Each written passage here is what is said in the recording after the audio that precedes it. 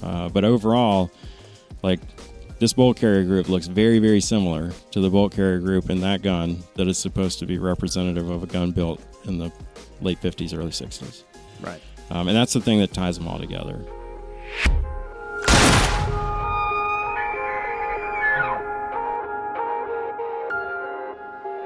What is up, everybody? Jim, to my right, we've got Mike Griffin from Vortex Edge here, and we've got a little bit of modern firearm... First-timer. Yeah. We need Mike, to point welcome. that out. I should. Let's just start over. No, there's no such thing. Fine. We got Mike Griffin. Mike, welcome. Good to be here. As we always like to say, we've got a first-timer here, so super fun. We love tapping into new people here at Vortex. We have such a wealth of knowledge and the depth of knowledge of all the great folks here at Vortex, and they're passionate about firearms or hunting or all the good things that we get to chat about here. It's pretty deep, so it's super fun. I don't know if we've had yet to have every one of the Vortex Edge instructors on just yet. I can't remember. I don't know if Corey's been on before yet. I think he's managed to stay in his sniper hide. Right. Hidden. That's very on the characteristic of podcast. him. But Mike, it's so Corey. Mike was hiding out, and you may see more of him though because we got to do old nods with Mike. Yes. I brought that up today. We were having a podcast planning meeting, Jim. Oh. I brought it up in the last one as planning. well. You and planning. We're getting there. That's so I'm looking forward to that one. Very much. Comment below if you're looking forward Always to hearing down to about do some some night vision. Yeah. Big night vision guy. Yeah. I like that. It's basically a superpower. So it is pretty much. And you can buy it off the shelf. So, Mike, do you real quick want to introduce yourself to everybody out there? Yeah, Who you are so and all that good stuff. Mike Griffin, one of the Vortex Edge instructors, started late last year. I usually say my background comes from two things: out of hospital medicine and guns. Worked in EMS, got kind of bored, ended up doing remote med work, which led me into security contracting and then into the firearms industry as I came back, and here I am. So happy to be here. That is extraordinarily condensed. That's probably another podcast. I was gonna say that was an exercise in ultimate brevity. I feel like there's probably a little bit more of in between holding those things together. That's a pretty long timeline, like 21 years. So wow. That is a long time. But Mike, if there's one thing that I know you're known for around the Edge team and the range, you just know so much about the gear. Yeah, I mean, I think it just comes with being around it for 20-some years. And one of these guns is mine. I purchased it around 2000. And I've been buying and building ARs since then. And then a lot of the gear that goes with it. I would say I'm kind of a gear nerd. So nylon gear, et cetera, was something always trying to find a better solution over the years, make life a little bit easier. And then kind of working in the industry, got accustomed to like checking out the new stuff, seeing what was available from SHOT Show, making connections with people and seeing what the latest and greatest was that was coming out. So for sure. Yeah. So, Mark, with all that said, sorry, I didn't mean to interrupt. Can I finish my intro, yes, Jim? you absolutely may. I just had to make sure we pointed that out. I think it was all great things to point out. So to point out that we're not fighting again. Mark, you're doing a fantastic job. Thank you, Jim. Yes, and you know what? welcome. I appreciate you for pointing out the fact that I didn't introduce Mike right away. Oh, well, thank you. I appreciate you for appreciating me. I acknowledge that you validated my appreciating. I feel validated as well. Thank you so much. Awesome. Now that we got all that out of the way, we're going to talk today about a little modern firearm. Yes. Alphabet and number soup together. We got numbers and letters in the nomenclatures of all three firearms, or we got more than three, but all three categories of firearms we have on the table here. We've got the M16, the M4 carbine, and then the AR-15. Mm-hmm. Now, we should point out, Mark, I think it is worth mentioning, sadly, we don't have like a real M16, right. A real M4 on the table. That's just, not that it's impossible. No. It's just, I think in the amount of time that we were putting this thing together, and we just didn't have. These are representatives. Yes. But we can speak to some of the differences, or what would make it, accurately the exact model, right? So, I mean, the whole thing with this podcast, if you haven't gathered yet, which you may not have because of this long intro, but this is essentially M16, M4 carbine, AR-15. What's the diff? Sure. What's the diff? Sure. What's the difference between these things? Mike? Yes, so, that's why we have Mike. Yeah, Mike, we're not going to expect you to be full-on historian here. There are people for that. They have YouTube channels and all that stuff that they are go-to historians. But for somebody, maybe they're newer into firearms. Maybe they even bought an AR, but they're still wondering, well, my AR looks an awful lot like these M4s that you see in pictures or in videos or even on the news, or what's the difference between this? People say this whole platform's been around since basically Vietnam, but that was an M16. It's got a different name again, and it looks quite a bit, well, not quite a bit, but fairly different maybe than just my modern AR-15. So what all is going on there? Yeah, so I will try to touch on vague enough history of the platform so that nobody takes it personal, and then kind of tie it all together. The AR-15 is the Armalite rifle. It doesn't mean assault rifle. It doesn't it's the Armalite rifle. So AR is Armalite rifle. It was made by a company called Armalite. They were a subsidiary of, I believe it was Fairchild Aviation, and they built a bunch of different guns. So they started out in what would be recognized as a predecessor to this with the AR-10, and that was in 7.62 by 51, so a larger caliber. They adapted the design to the 223 caliber and started, working on selling that to. It basically was initially focused at the military, but it would be pushed to civilians and law enforcement as a general purpose rifle. So there's a lot of uses for it.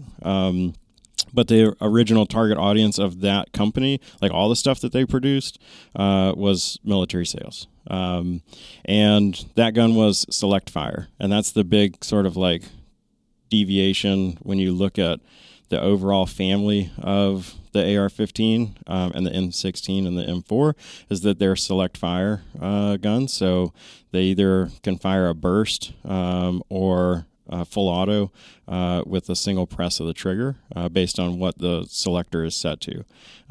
Civilian, commercially available AR-15s today are pretty much all, if you were to go to a gun shop and buy an AR-15 or something that's in the AR-15 family, it would only have safe and fire on the selector, and that's semi-auto. Mm-hmm. So one round per trigger pull. But when you compare what's an M16 and how is that different from an AR-15, it's the select fire capability. There's lots and lots of different names for guns that fall into this pattern. So there's lots of numbers like Colt 601 and things like that. There's the M15, and it kind of depends on the manufacturer and what they decided to call it, or if it's in the military system, when it was given a product improvement.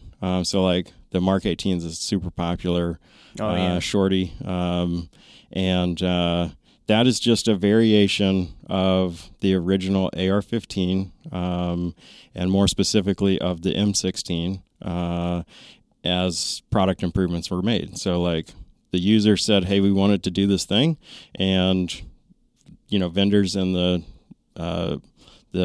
military supply chain were like, hey, we can do that. We can make it for you, but it's got to be it's got to be differentiated from the standard M16 A2 or the M4 or whatever. So we're going to call it this other thing. Yeah. And so it turns into just a naming scheme, but all of them. So I brought these for a reason, pretty much when I look at, is it an AR-15? Does it use a receiver like this? So yeah, what are you holding up so there? This is a stripped lower receiver, and it is a commercial lower, but internally, if I were to look at it, like it would support a full auto fire control group after it was drilled for the third hole above the selector to support a full auto fire control group. But like you could fit that in there if it was drilled for that. That's different. Like some manufacturers over the years would not mill out the area to support a full auto fire control group. So like there was, variations of the lower, but they all generally look the same. Like if I showed you that, you would be like, yeah, man, that looks like an AR-15 lower. Now, when you talk about like intellectual property and because Armalite sold the design to Colt, and that's why, like most people associate Colt and AR-15 together. Armalite designed the original gun, or it was their property, and they sold it off to Colt. They were having some financial issues. They sold it off to Colt.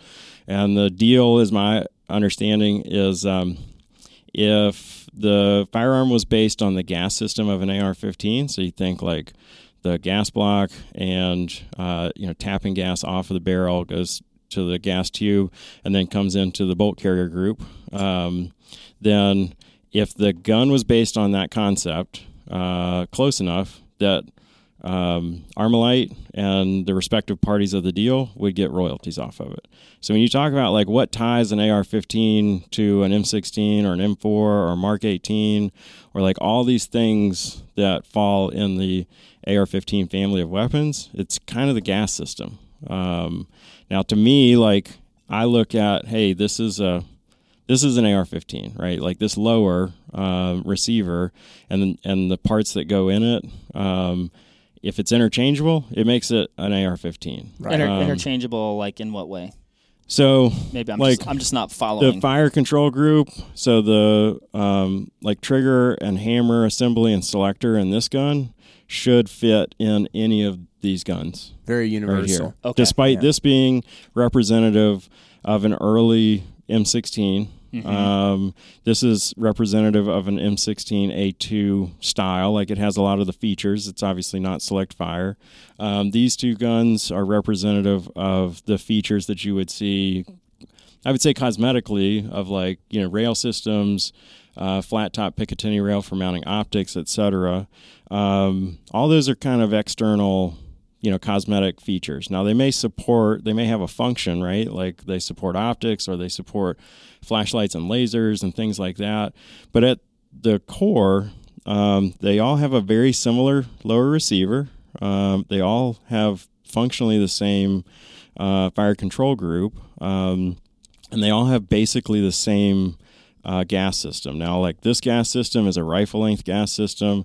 This is a carbine length gas system. This gun has a mid-length gas system, but they all rely on gas being diverted off the barrel before the projectile leaves the muzzle and cycling back through the gas tube and causing the bolt carrier group to unlock and eject the round and cycle the action. They all rely on the same concept, right?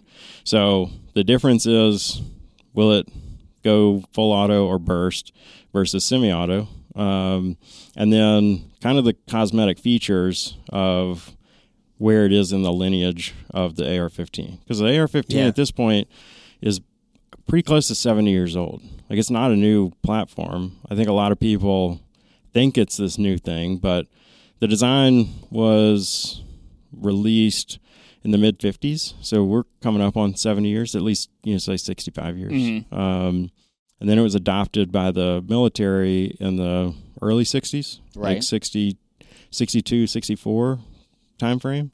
And there's been minor adjustments, I'll say, to like the gas system and things like that when you look at the concept. But overall, like, this bolt carrier group looks very, very similar to the bolt carrier group in that gun that is supposed to be representative of a gun built in the late 50s, early 60s.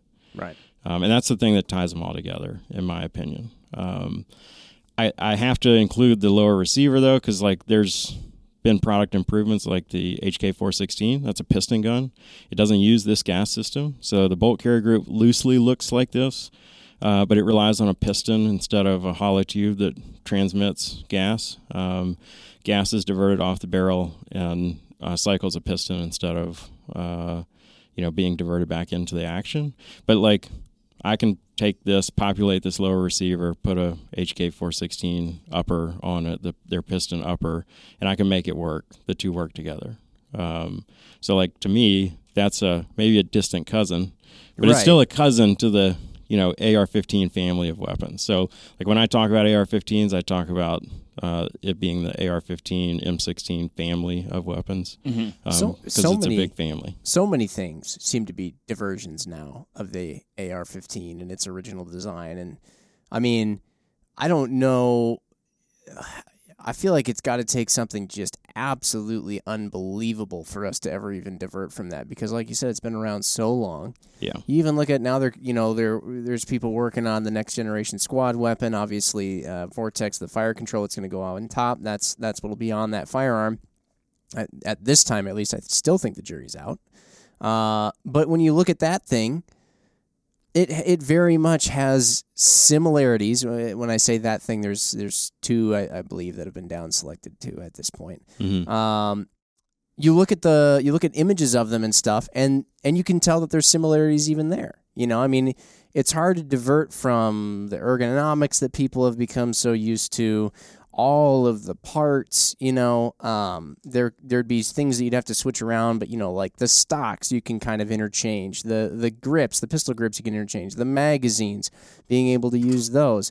There's just got to be like, I don't know, if you removed all of the various interchangeable AR-15 parts from the world, I feel like the world would probably weigh the amount of the moon. It'd be that much lighter. There's a lot of mass there. So what I'm gathering here is, like, at their core, very similar. Over time, we've just made variants or improvements too, but maybe by and large surrounding it, like you see. The forends look different. Quad rail versus nothing to support an optic system or a laser or things like that. Stocks look different. Everything looks different, but at the core, they're the same. And like, I guess I'm going back to what you were saying, Jim, like, to depart from something that, not just because it's been around so long, but we've been perfecting it for so long. Yeah. And you can really customize it to so many different situations and applications. You'd just be hard-pressed to come up with something better. Mm-hmm. Absolutely. I think it's funny how, we've attached names. Like, you have M16. Now, the M16s that are on the table right now, if you're watching, if you haven't gathered this already, but there's two longer guns. Muskets. Physically, yes. Yeah, more modern-looking muskets. Two longer guns. Now, those are very indicative of what an M16 would visually look like. Obviously, like we've already mentioned, they're missing the fun switch, so to speak. But then you have the M4 style, which is not a whole lot shorter in overall length, but the handguard looks a lot different, the part you grasp onto. In this case, we've got two quad rails represented. There are similar black-looking clamshells that are sort of that plastic material that sometimes were found on the M4s. It's funny, though, and then you mentioned the Mark 18. So we've given names to certain configurations, but there's umpteen million combinations of varying, just everything that you can attach to this lower, and even the upper is usually quite similar. There are different uppers that tend to click into this lower, but I mean, there's so many different variants, and if it's anything outside of that's perfectly, all the cloners are probably thinking that's perfectly a Mark 18, or that's exactly an M16. That's exact. If it's anything outside of those, it's just an AR. And so this gun would fall in the I would probably get a lot of hate mail from the cloners category. So there's by saying it's an M4. So it's got a 16-inch barrel because I didn't want to do the paperwork on that particular gun to have it as an SBR. An M4 is 14.5-inch barrel. The profile and cut is representative. It's got a fixed front sight post. It has an accurate wrist. Pick it up and put it in the center here. it has an accurate Knight's rail. So this was a product improvement that was basically like, hey, we've got all these guns in inventory, and they used to have one thing, and we have this part that we can drop in that'll support what I would call like enablers. So a white light or a laser, vertical foregrip, other things that help the gun to do more things. Or be more capable. And then, like an accurate grip and rear sight. But like this stock is from a different block of release. There's the SOP mod program, which is Special Operations Peculiar Modification. And those were things that, parts that were released in order to packages that were released in order to make the gun better or more capable for special operations. And there's been multiple of those. There's Block 1 and Block 2, and then in that same lineage is the URGI. I think it's Upper Receiver Group Improved or Improvement. And that's a whole new upper that you'll see some special operations using. I think a lot of them have been issued at this point. And I think it goes to demonstrate like how great the platform is from a user interface standpoint. I don't know if y'all want to check that out or just throw it in the corner. But every time we try to come up with something better, people are like, nah, man, I like the feel of the AR-15 from a user interface standpoint. Right. Can we just get the same improvement that you are shooting for with a new platform by making incremental adjustments to parts? So like that handguard isn't free, quote unquote, free floated. It just drops in where a set of plastic handguards would normally be. Oh, well, it's not free floated. You can hit the broadside of a barn with that thing, Mike. Impossible. Everybody knows that. So the potential like accuracy improvements that you would get out of something that is free floated are not necessarily there. And if you mount a laser on it, it's potentially not as accurate as a fairly rigid free floated handguard system. And so over the years, users both in the civilian context and users in the military have said, hey, I really like the gun, but I want it to do this. And that has pushed the industry to make these constant improvements. And when you go and look at, like, the original gun was the AR-15, which is a descendant of the AR-10, large frame, with some different features, slightly different than the AR-10 you would see today if you went to the store. The charging handle was inside of this area, and it was shaped like a trigger. Inside of what's now called the carry handle. Which it basically used to be almost just like a guard for the charging handle. Yeah. And so, like, that was the original design of the AR-10, but it had a very similar gas system, the thing that, ties it all together. And now we have AR-10s that are just scaled up, versions of the AR-15, large frame AR-15s to support bigger calibers and or bigger cartridges. I say that because you can get like some pretty big caliber stuff in a small frame receiver, and all of those things are in the same family. Like they all use the same basic gas system and very similar lower receivers, but they're all variations. And when it comes to like all the naming, I really only focus on the military nomenclature, and there's dozens of different models that have been sold just to the U.S. military. So like that Mark 18, the CAR 15, the M4, M4A1, M16, A1, A2, A4, like all of those things are just military designations of the platform. That excludes all the, this is a ADM and the model peculiar to that manufacturer on the commercial side. Like every commercial manufacturer has their own naming.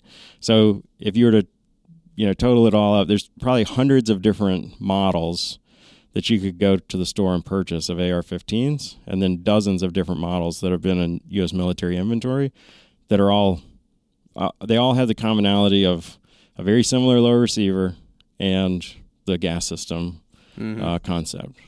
I feel like a lot of this stuff that we're talking about used to be more of a question mark in people's heads when you had, I'd say when we were just on kind of the dawn of like everybody going to the gun store and getting an AR-15. I mean, there was, I don't know, in that like late 2000s time, you know, when it just seems like AR-15 shot off like a rocket.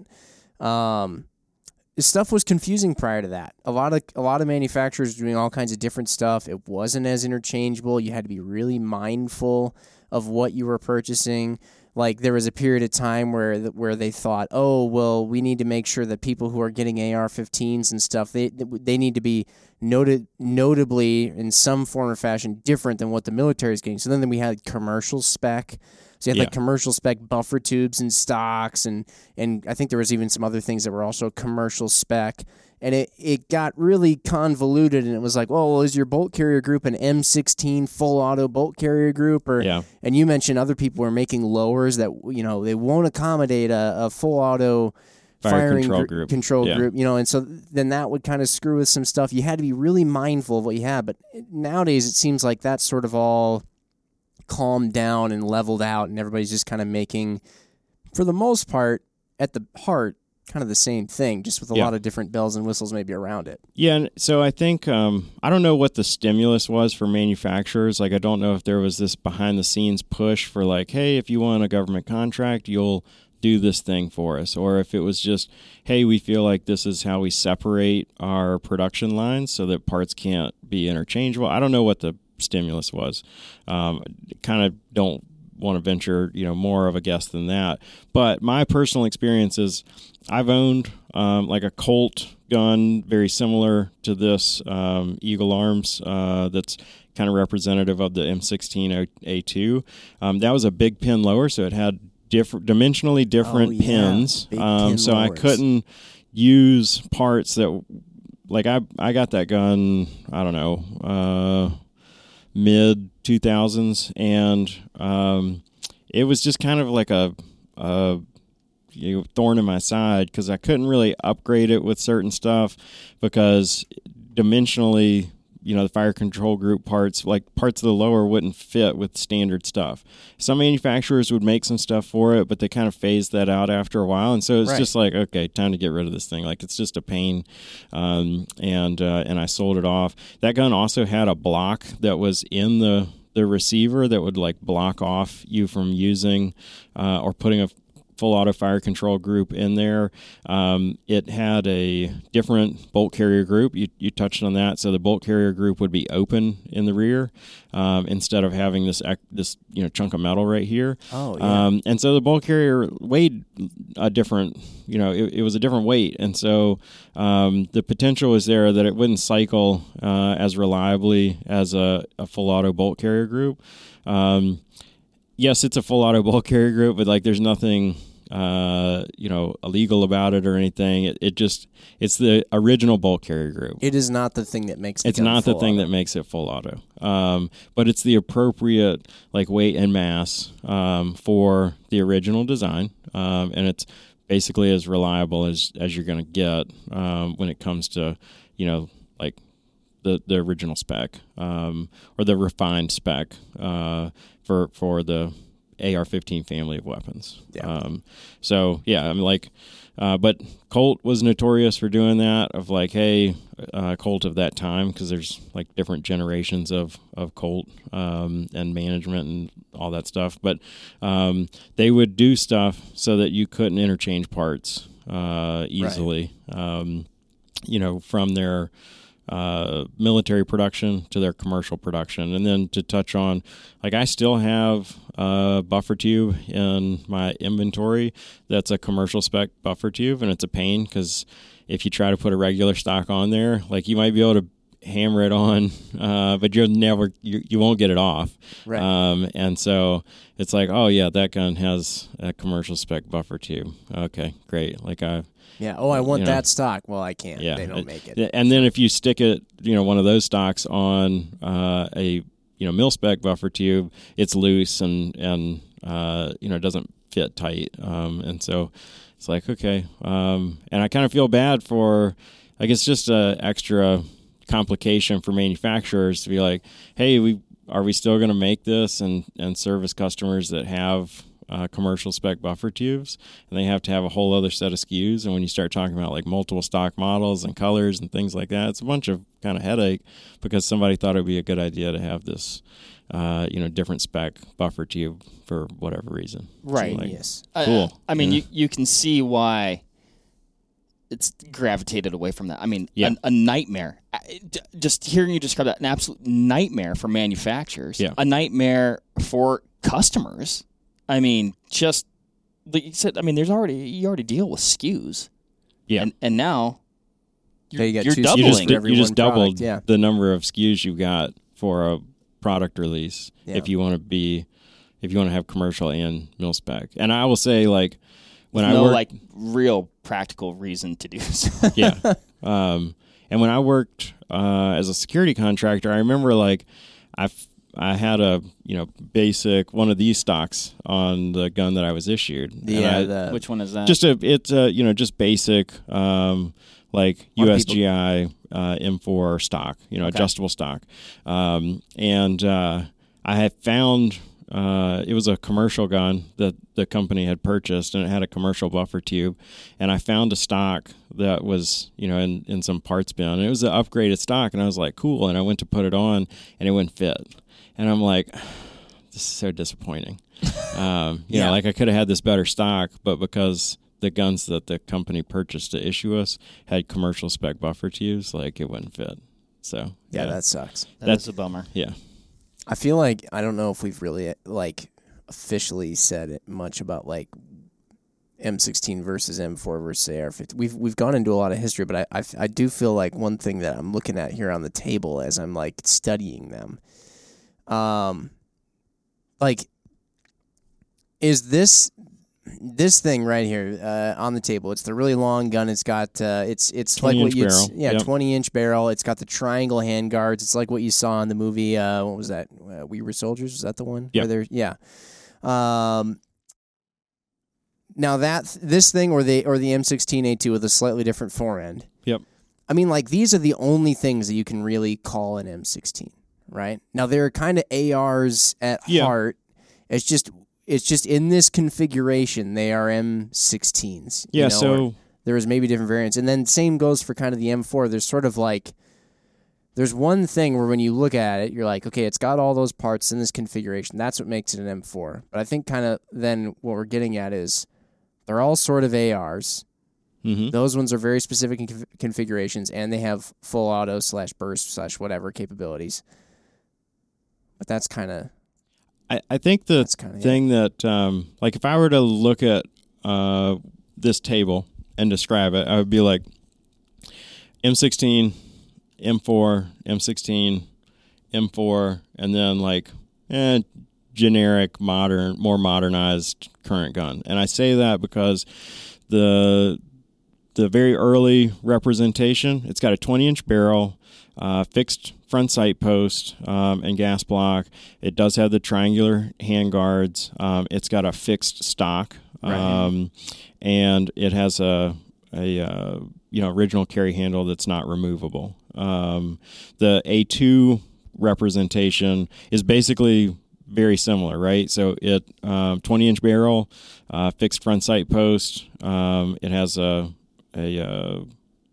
fixed carry handle, not removable, and then it's got a very similar stock. Like, there's improvement between these two, but the thing that cues me in to say, like, generically speaking, that's an M16, is it has a fixed stock and a 20-inch barrel with a front sight post, as like opposed a non-free floated barrel. Yeah, because if you had a 20-inch AR, but it had a free floating handguard, it would probably be a flat top and adjustable stock. Like, that's a more modern representation, and to me, it just doesn't. Like, if you saw the silhouette of that, just like a silhouette, picture, I would be like, oh, M16 versus like this gun with a 20-inch barrel. I wouldn't necessarily call it. I would just say it's a modern AR-15. 20-inch AR. Yeah, 20-inch AR. Right. Yeah, so that's kind of what it's funny how, like, there's certain things where once you've seen enough of them, you just sort of are like, yeah, that's an M16 because of the way it is. Yeah. And the same, like an aspen tree. Don't get all scientific on me, baby. And the same thing with the M4. Like, I would look at this gun and this gun, and they have fixed front sight posts, a little bit shorter barrel. They have some. You could kind of go either way on the handguard, like. It could be quad rail or it could be, a set of plastic drop-in handguards. But then it has a collapsible stock or adjustable stock. Right. And so that's the thing that, like I said again, if you were to see a silhouette of it where you can't really make out the details, you just look at it and you're like, oh, hey, it's got a little bit shorter barrel, it's got a fixed front sight post, and it's got a collapsible stock or adjustable stock. Like that's the thing that would cue me in to leaning towards just, it's a M4. Right.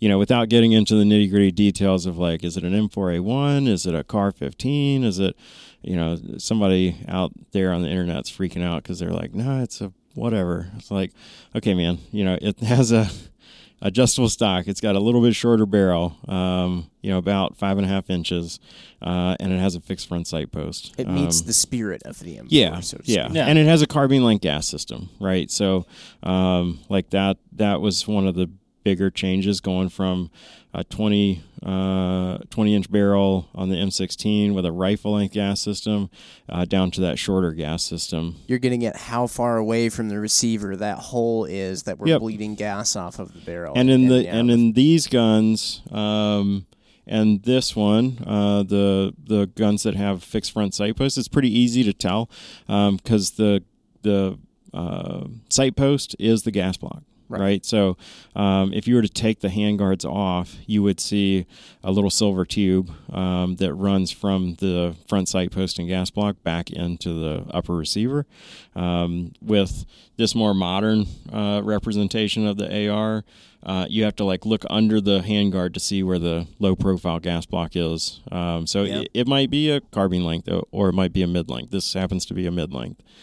Which kind of splits the difference between rifle and carbine length. Yeah. So when I was looking into this a little bit, just the naming conventions, it was interesting how and I'm not going to quote it exactly correctly, but the M16 was like the Model 16. The M4 carbine was the fourth carbine the Model, like the fourth model of carbine adopted by the military. So I found that kind of interesting. Like it's kind of like I don't know if rudimentary is the right word for it, but it's pretty basic. Yeah, and it gets kind of confusing too because it depends on who adopted the platform. Sure. So like the Mark 18, if I remember correctly, was a Navy led program, and so that has that naming convention versus a M16 was, I think, I'm trying to remember. So the Air Force bought the first AR-15s, and then the Army was like, hey, those are neat, let's try some of those out. And then when they adopted it, it was the M16.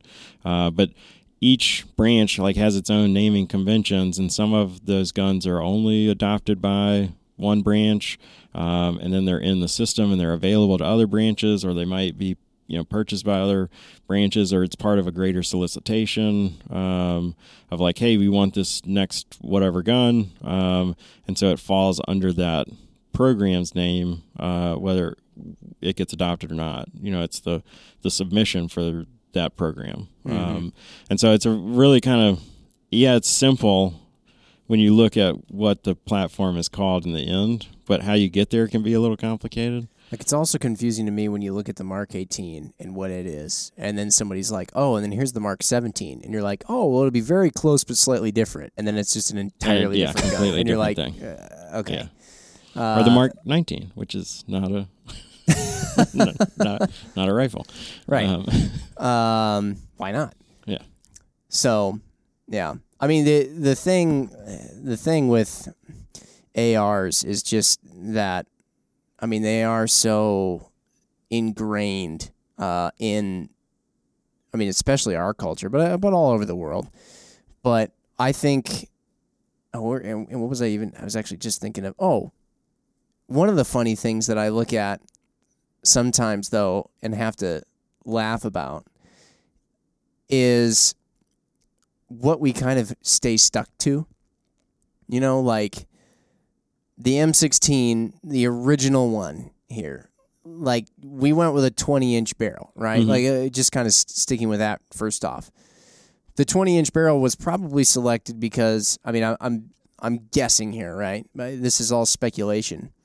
But I mean, we were carrying around M1 Garands and M14s and stuff like that. I mean, these were they were big woodstock guns. It was almost like, a semi-automatic version of what you'd carry hunting. That's kind of what people were used to. And so they were like, I feel like I can imagine somebody being like, well, why would we make the barrel any shorter? I mean, that would just be way too short, And then finally we made it to the M4 where the barrel did get shorter. We had a shorter gas system. But a lot of times those early on were still carrying on the carry handle, right? And then it might have been a bolt-on carry handle, but I just picture somebody being like, well, how is the guy going to carry it?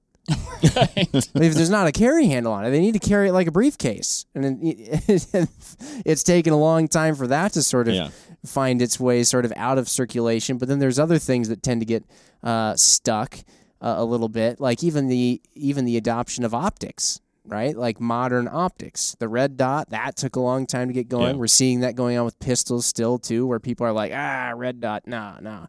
Low power variables. And but, I mean, that's why I can't help but think that just the whole platform as it is, even little elements of the platform, took people a long time to get over. The whole platform as it is, I mean, anybody getting over that and ever maybe getting to, like, the next thing, that's going to take something just completely out of this world.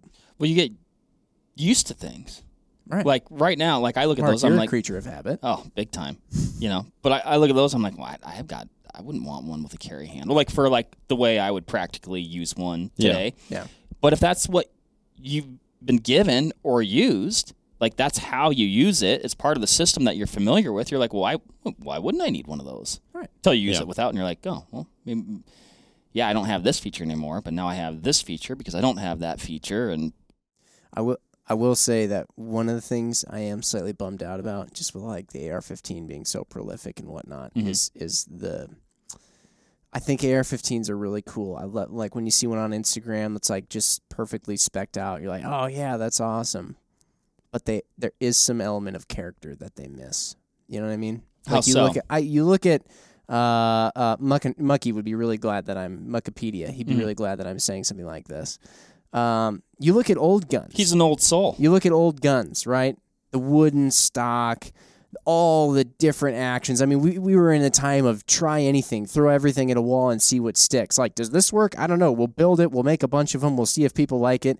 If not, we're also building 7 different types of actions at the same time. I mean, there's just everything. Anything goes. Lever actions.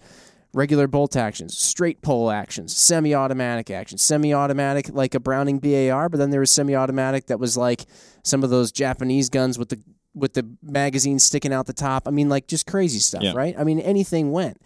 And now we've kind of streamlined it all down to where I see what you're saying. Oh, you want a hunting rifle? AR. Oh, you want a home defense rifle? AR. You want a target rifle? AR. And they all look like that. And then it's kind of like, well, you could paint it like Mike did. Then it would look a little different. But in the end, you got to personalize it. Yeah, you got to personalize it a little bit. But I mean, that's one thing I'm missing. You don't see that's the one thing. Well, it's because we got better. We tried. It was trial and error. Like, you don't see magazines sticking out. Saying when things get better, they just start to all look the same. I think there's an old saying like the wind tunnel doesn't lie, and that's why like a lot of cars look really similar today, right? I mean, like if you can also think road and safety for that. But that being said, like I was just having this conversation the other day with like Justin and Corey about I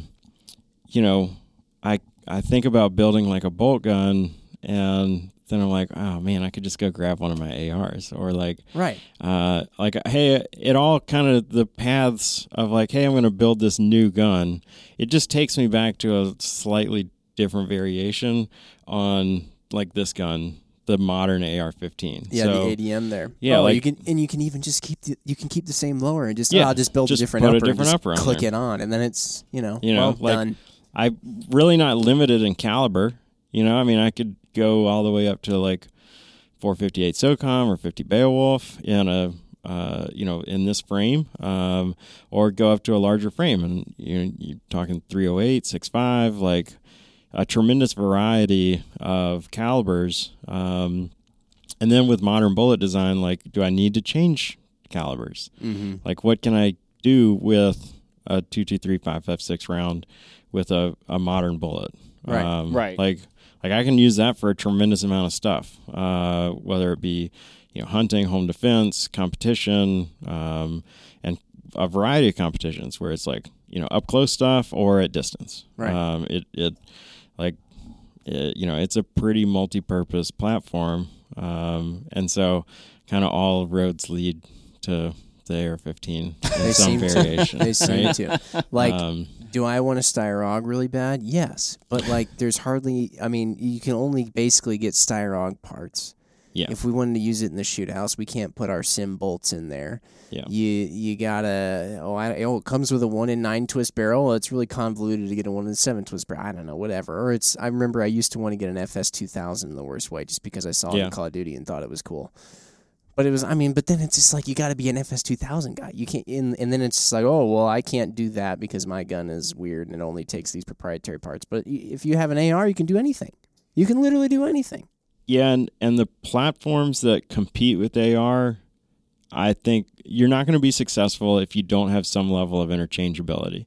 You also are probably not going to be successful unless you come to market with kind of buy-in from the industry to support it with the level of stuff. So, I mean, that's the thing. Like, if something breaks on one of these ARs, like, I can have a replacement part here in a day or two if I don't already have it in inventory. Yeah, or if some guy next to you doesn't have an extra. Yeah. If something breaks in something more rare than this, it's a hassle. I might only be able to get it from the manufacturer. There might not be any aftermarket support for just basic maintenance. And then it's like, okay, well, I bought this gun and I want to bolt a light or a laser or a sling or an optic or something to it. Optics generally not too bad. Most modern guns come with a pick rail, on the top of the receiver. But if they don't use M-lock or have Picatinny rails on the side or something like that, I'm not necessarily going to be able to add stuff to it. When the SCAR first came out, like, there wasn't a variety of charging handles or accessories for the platform, and so it took a little bit of time for that stuff to catch up. And while the SCAR has a fair number of similarities from the user interface to the AR-15, like, it has an adjustable stock, it has a pistol grip that's very similar and interchangeable with the AR-15. Like, I can't go and buy a AR-15 extended charging handle and stick it on a SCAR. Right. Like, when that gun was released, you got the gun that you got, and you really couldn't stuff. You couldn't really dress it up, right? Now the market has tried to support it, and there's stuff where you can customize it to suit your needs, but it's definitely not at the level, and like, nobody is at the level that the AR-15 family of guns is at when it comes to aftermarket support. Granted, there really aren't that many platforms that have been sold in the quantities that AR-15 has for as long as it has. You look at like FNFAL, it's been out there, like, it's been around for a really long time, and there's a lot of aftermarket support, but I would just venture a guess that there aren't as many FFLs in existence as there are AR-15s. I mean, it's probably 1 FAL to 10 AR-15s. They are cool, though. I've always nothing wrong with them. I mean, cool guns. Shoot one, like, out of the back of a truck. That just seems, dare to dream. Any gun really would be fine, but an FAL would just be really fitting. I mean, it really, in all of its variants, if you will, it's become the standard. Yeah. Like, it's a standard, and like we're talking about, like, even just like SKUs for companies or even companies to become companies. You can plan, like, what your product is going to be because there's going to be continuity between. Well, and when companies come out with new guns, I think a lot of times, like, FN even stepped out a little bit when they came out with the SCAR. You know, it's sure you can put an AR pistol grip on it and stuff like that. But I mean, they had to step out a little bit, or else they would have just made an AR. It would just be another AR. Right. It would be another AR. Because, you know, it's like, I think a lot of times people might be like, oh, I have an idea. It's different. But in order to get buy-in, I should make it be able to accept AR buttstocks, buffer tubes, pistol grips, magazines, charging handles. And then you're like, okay, so actually, never mind. It's just an AR. It's just an AR. Yeah, with like a But it's the twist. best AR ever. It's the best. Because we did this little thing to it. Right. Yeah, it's still an AR. Okay, yeah. See this little cutout right here? That's cosmetic? Yeah. Best ever. That makes it better. My business card. See, you want to know my my AR is best. Yours sucks. Because it's mine. Yeah, I mean, I think it's really hard to beat the user interface. And then it was so good for so long, and it's still, I think, kind of the best out there, right? That you've gotten to a point where, like, quantity is a quality all its own. Like, it's really going to be hard to overcome this platform unless it's just a monumental leap in performance. Right. And you'll be pushing a pretty big stone out of the way to do that. Yeah. And even still, there's millions of them out there in the market, so it's not like the market for AR stuff is just going to disappear, you know? Right. Yeah, I mean, it's a very impressive platform. Sweet. You could say it's America's rifle. I think you can say that. Yeah. I don't see how you wouldn't. Yeah. I mean, like I said, it doesn't have the character of other guns that a lot of people probably wish they could say was America's rifle. I mean, unless you go way back to, like, you know, the Charlottesville and muskets that actually won America. I mean, maybe. But how long were those around? It's true. I don't know. Jim, is there, you know, you were talking about the uniqueness of, you know, other variants of firearms. Now we've kind of, you know, diverged from the original conversation, but are there parallels in the car world too, where you used to see just like, oh, this wild stuff, we'll try this, we'll try that, we'll try this, we'll try that, and now we're like, now we make cars. I'm surprised you're asking me if there are parallels to cars. Usually I had to come up with that. Who else would I ask? I mean, yeah, I guess so. So what car would be the AR-15? Like, I have a hard time. Like, would it be it's the Toyota Tacoma. Not the F-150? No. Really? I was going to say F-150 has changed a lot. Maybe the Jeep Wrangler. Well, so it's like it is. In a lot of ways, it is like the Jeep Wrangler because everybody gets one. They are very similar to how they were many, many, many moons ago, even despite a lot of bells and whistles being attached. And everybody customizes them to just seemingly no end to achieve many different tasks. I said the Toyota Tacoma because the one thing I will say about the Toyota Tacoma is that you get in one from 1987 and then you get in one from 2022 and you realize that it's actually still the same truck. Despite what everyone will tell you, not even everyone will tell you internet this. noises. Despite anybody angry on the internet, it's the same truck. I can say this. I would know.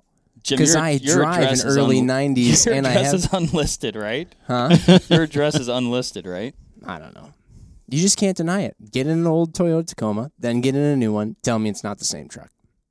It's the same but better.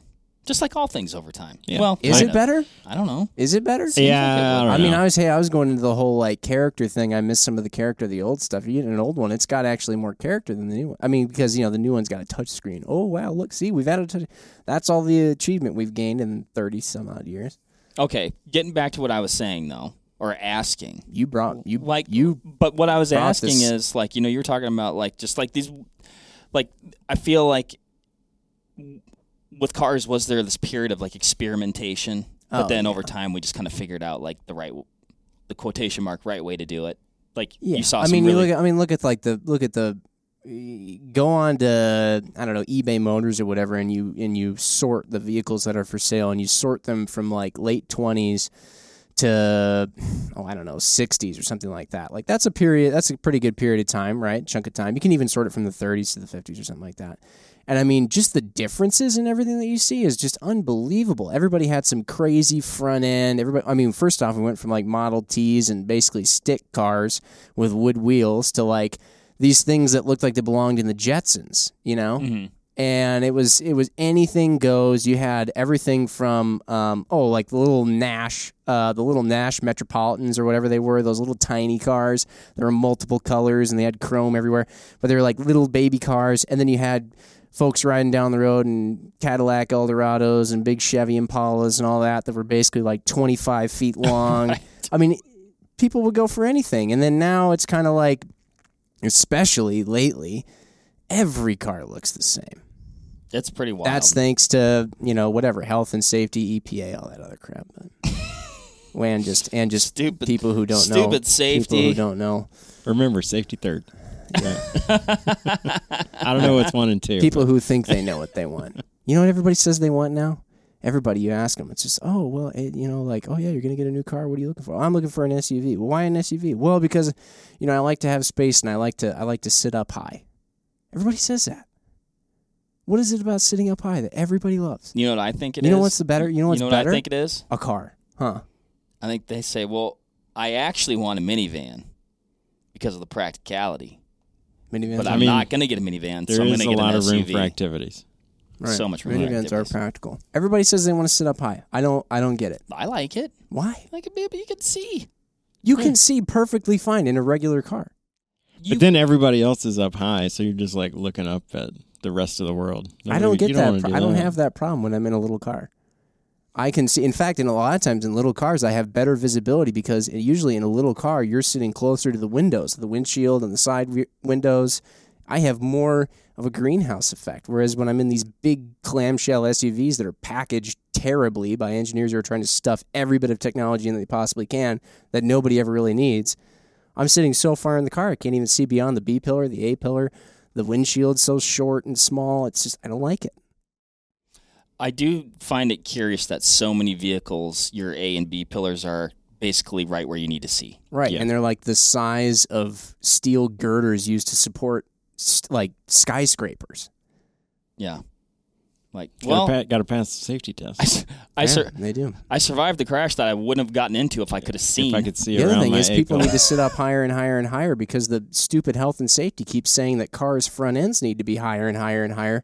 So that way when you hit somebody, which apparently they think everybody's going to hit some pedestrian on the street, the pedestrian doesn't roll under the cars. I don't know. It's just some stupid thing. Well, I do think I feel like if you were to get into a vehicle incident, if you're like in a truck or something, like number one, bigger wins generally, I feel like if you went head on into something and you're like low, you're like directly in line with that impact. Where if you're like up higher, you're less like the part that's you. Maybe you could just don't get into a crash. Yeah, simple. I got into a crash in a little Ford Fiesta. You got into I got into a notable crash in a Ford Fiesta, so I was right there in the action, head-on collision. I walked away. I came to and opened my car door. I came to, opened my car door, and walked out. See, if you were in a big SUV with big A and B pillars, you might not have come to. You would have just never. I always feel like if you're sitting up high, we've completely people are gone. They're gone. They're like, I always thought if you sit up high, what does this have to do with the AR-15? If you sit up high and you hit the other car, you're up here, right? Yeah. That's. Do you see the motion I'm making? It's like a catapult, right? So especially if you don't have your seatbelt buckle, you're the car's going like that. You're gonna. So one, buckle your seatbelt. That is smart. But I mean, it's just. That's what I always picture. It just seems like you're up there. You're like on a lever. Whereas if you're down in it, you can just kind of. You just like it's like. A bowling ball hitting it. Well, if you're down in it, you just you never know what hit you. Yeah, it's over before. It's right. You just you're just in it. I don't know. I'd rather be in it rather than being flung by it. I'll bring it up. Vehicle incidents, nothing to be taken lightly. Some very tragic. So I don't want to minimize how horrible a vehicle incident can be. But getting back to bigger, the straight physics. We were in my dad's truck. He still has it. 2000 F350 V10, Jim. V10. And that's what I'm talking about. That's the most sold V10 in history. Oh, no kidding, huh? Yep, highest numbers sold in history of any V10 engine. It's not that hard because there haven't been that many. Right. But you find it. It's like many the AR-15 of V10. It's like the AR-15 of V10s. Trend. we were stopped. My dad was driving me to the airport, and we're in stop-and-go traffic. Well, we were stopped. The person behind us was going. I think there might have been some distracted driving going on. Hit us at a high rate of speed. Now, on the back of the truck was a bumper that my grandfather, he was a machinist, so he'd built. I should send you a picture. You'd like it. Very durable. Very durable. You'd like it, Jim. My dad and I feel essentially a gentle nudge forward. We look back. This poor gal. I mean, I think she ended up being okay. Her car is destroyed, and I think she was, she suffered some injuries, but definitely a contrast into what we felt versus what happened, from her hitting us, and she was down low. You know what would have solved that whole problem? Front end pushed right into her. You know what would have solved that whole problem? Just not getting in an accident. We don't always get to pick that. Right. Get home and safe. I say that even being somebody who did get in an accident. Now, the accident that I got into was completely unavoidable. Very sounded. I think that's what everybody says, right, Jim?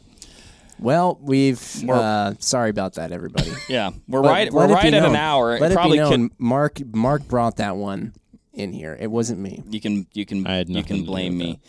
Mike, that doesn't always happen. Just sometimes. Okay. It's never happened before. Mike, did we leave anything out? We're right at an hour. We probably should have been right at about 30 minutes. We're at an hour now. Anything else of note? I think kind of outside of the stuff that we talked about, the M16, the M4, the original AR-15, is kind of the latest and greatest. And that's, the upgraded handguards, the improvements in, barrel quality. I feel like right now we're kind of in the golden age of AR-15s, because you think like a instructor I used to train with, Pat Rogers, said, we didn't have great guns, we didn't have great ammo, and we didn't have great magazines. And then we got good guns and we struggled with mags and ammo. And then we got good magazines, and it was kind of this cycle of there would be pressure on the ammo industry, and ammo quality might take a dip, and then it would recover and that sort of thing. And now, I feel like we have really, it's hard to find a gun that doesn't have a fair amount of effort put into making it a good gun. The recipe for success in AR-15s is pretty well founded, and so you can go and buy a great AR-15 from a lot of different manufacturers. You can get it's really easy to get good magazines. They're widely available. There's polymer magazines, there's metal mags, there's hybrid mags that use both.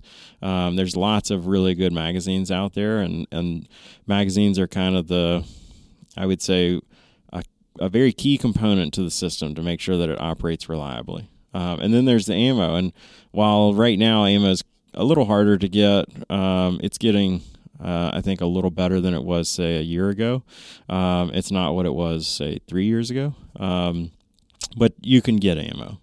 You got to pay a premium for it, but the ammo quality's there, and there's lots and lots of choices. And so we have ready access to good guns, ready access to good magazines, and reasonable access to ammo. And we're in a really good spot for the platform. I'm curious to see what comes next, but yeah, it's a pretty good spot to be. I think it's going to be a long time before we have another podcast about this is replacing the AR-15 entirely. Yeah. Cool. We might not see it, Jim. Who knows? Might not. Maybe we will. Like you said, Mike, we'll look forward to seeing what the next step is. It's got to be lasers. I was thinking the same thing. Yeah, that's what I mean is it's got to be some leap in capability, right? It can't just be, it's a little bit different caliber, or, it's a whatever feature. These guns are pretty darn reliable when you build them right. Yeah. The ammo is pretty darn good, and together it makes a pretty capable system. Put a good solid optic on it, and then all the other stuff, light, a laser, and I mean it's a super capable gun. And so I'm curious to see like what is the next step for what takes AR-15s to the next level. Mm-hmm. From this style plastic handguard, all the way 70 years later, we have free float handguards. That really controls and all yeah. that. So like, what's the next step in the AR-15? But also, what's the thing that makes the AR-15 not the best in the market? Right. So you make the AR-15 obsolete, you've done something pretty special. Yeah. That's true. Yeah. Well, that's that. That's a wrap. Yeah. Thanks, everybody, for listening. What do you think the next step's going to be? If you've made it this far, congratulations. We should hand out medals. We should. We'll have to work on that. All right. Thanks, everybody, for listening. Take care. We'll catch you on the next one. Thanks, Mike. Have a good one. There you have it, folks. Thank you very much for listening. As usual, give this video a like if you liked it, comment something below, and give us a subscribe to the Vortex Nation podcast channel. It would mean a lot to us. Also, why don't you give us a follow over on Instagram while you're at it, at Vortex Nation Podcast. We'd love to hear from you over there, and we'll keep you updated with all kinds of cool photos and videos from our adventures that we do here. Otherwise, we will see you on the next one. Thank you again. Happy hunting and shooting, everybody. Have a good one.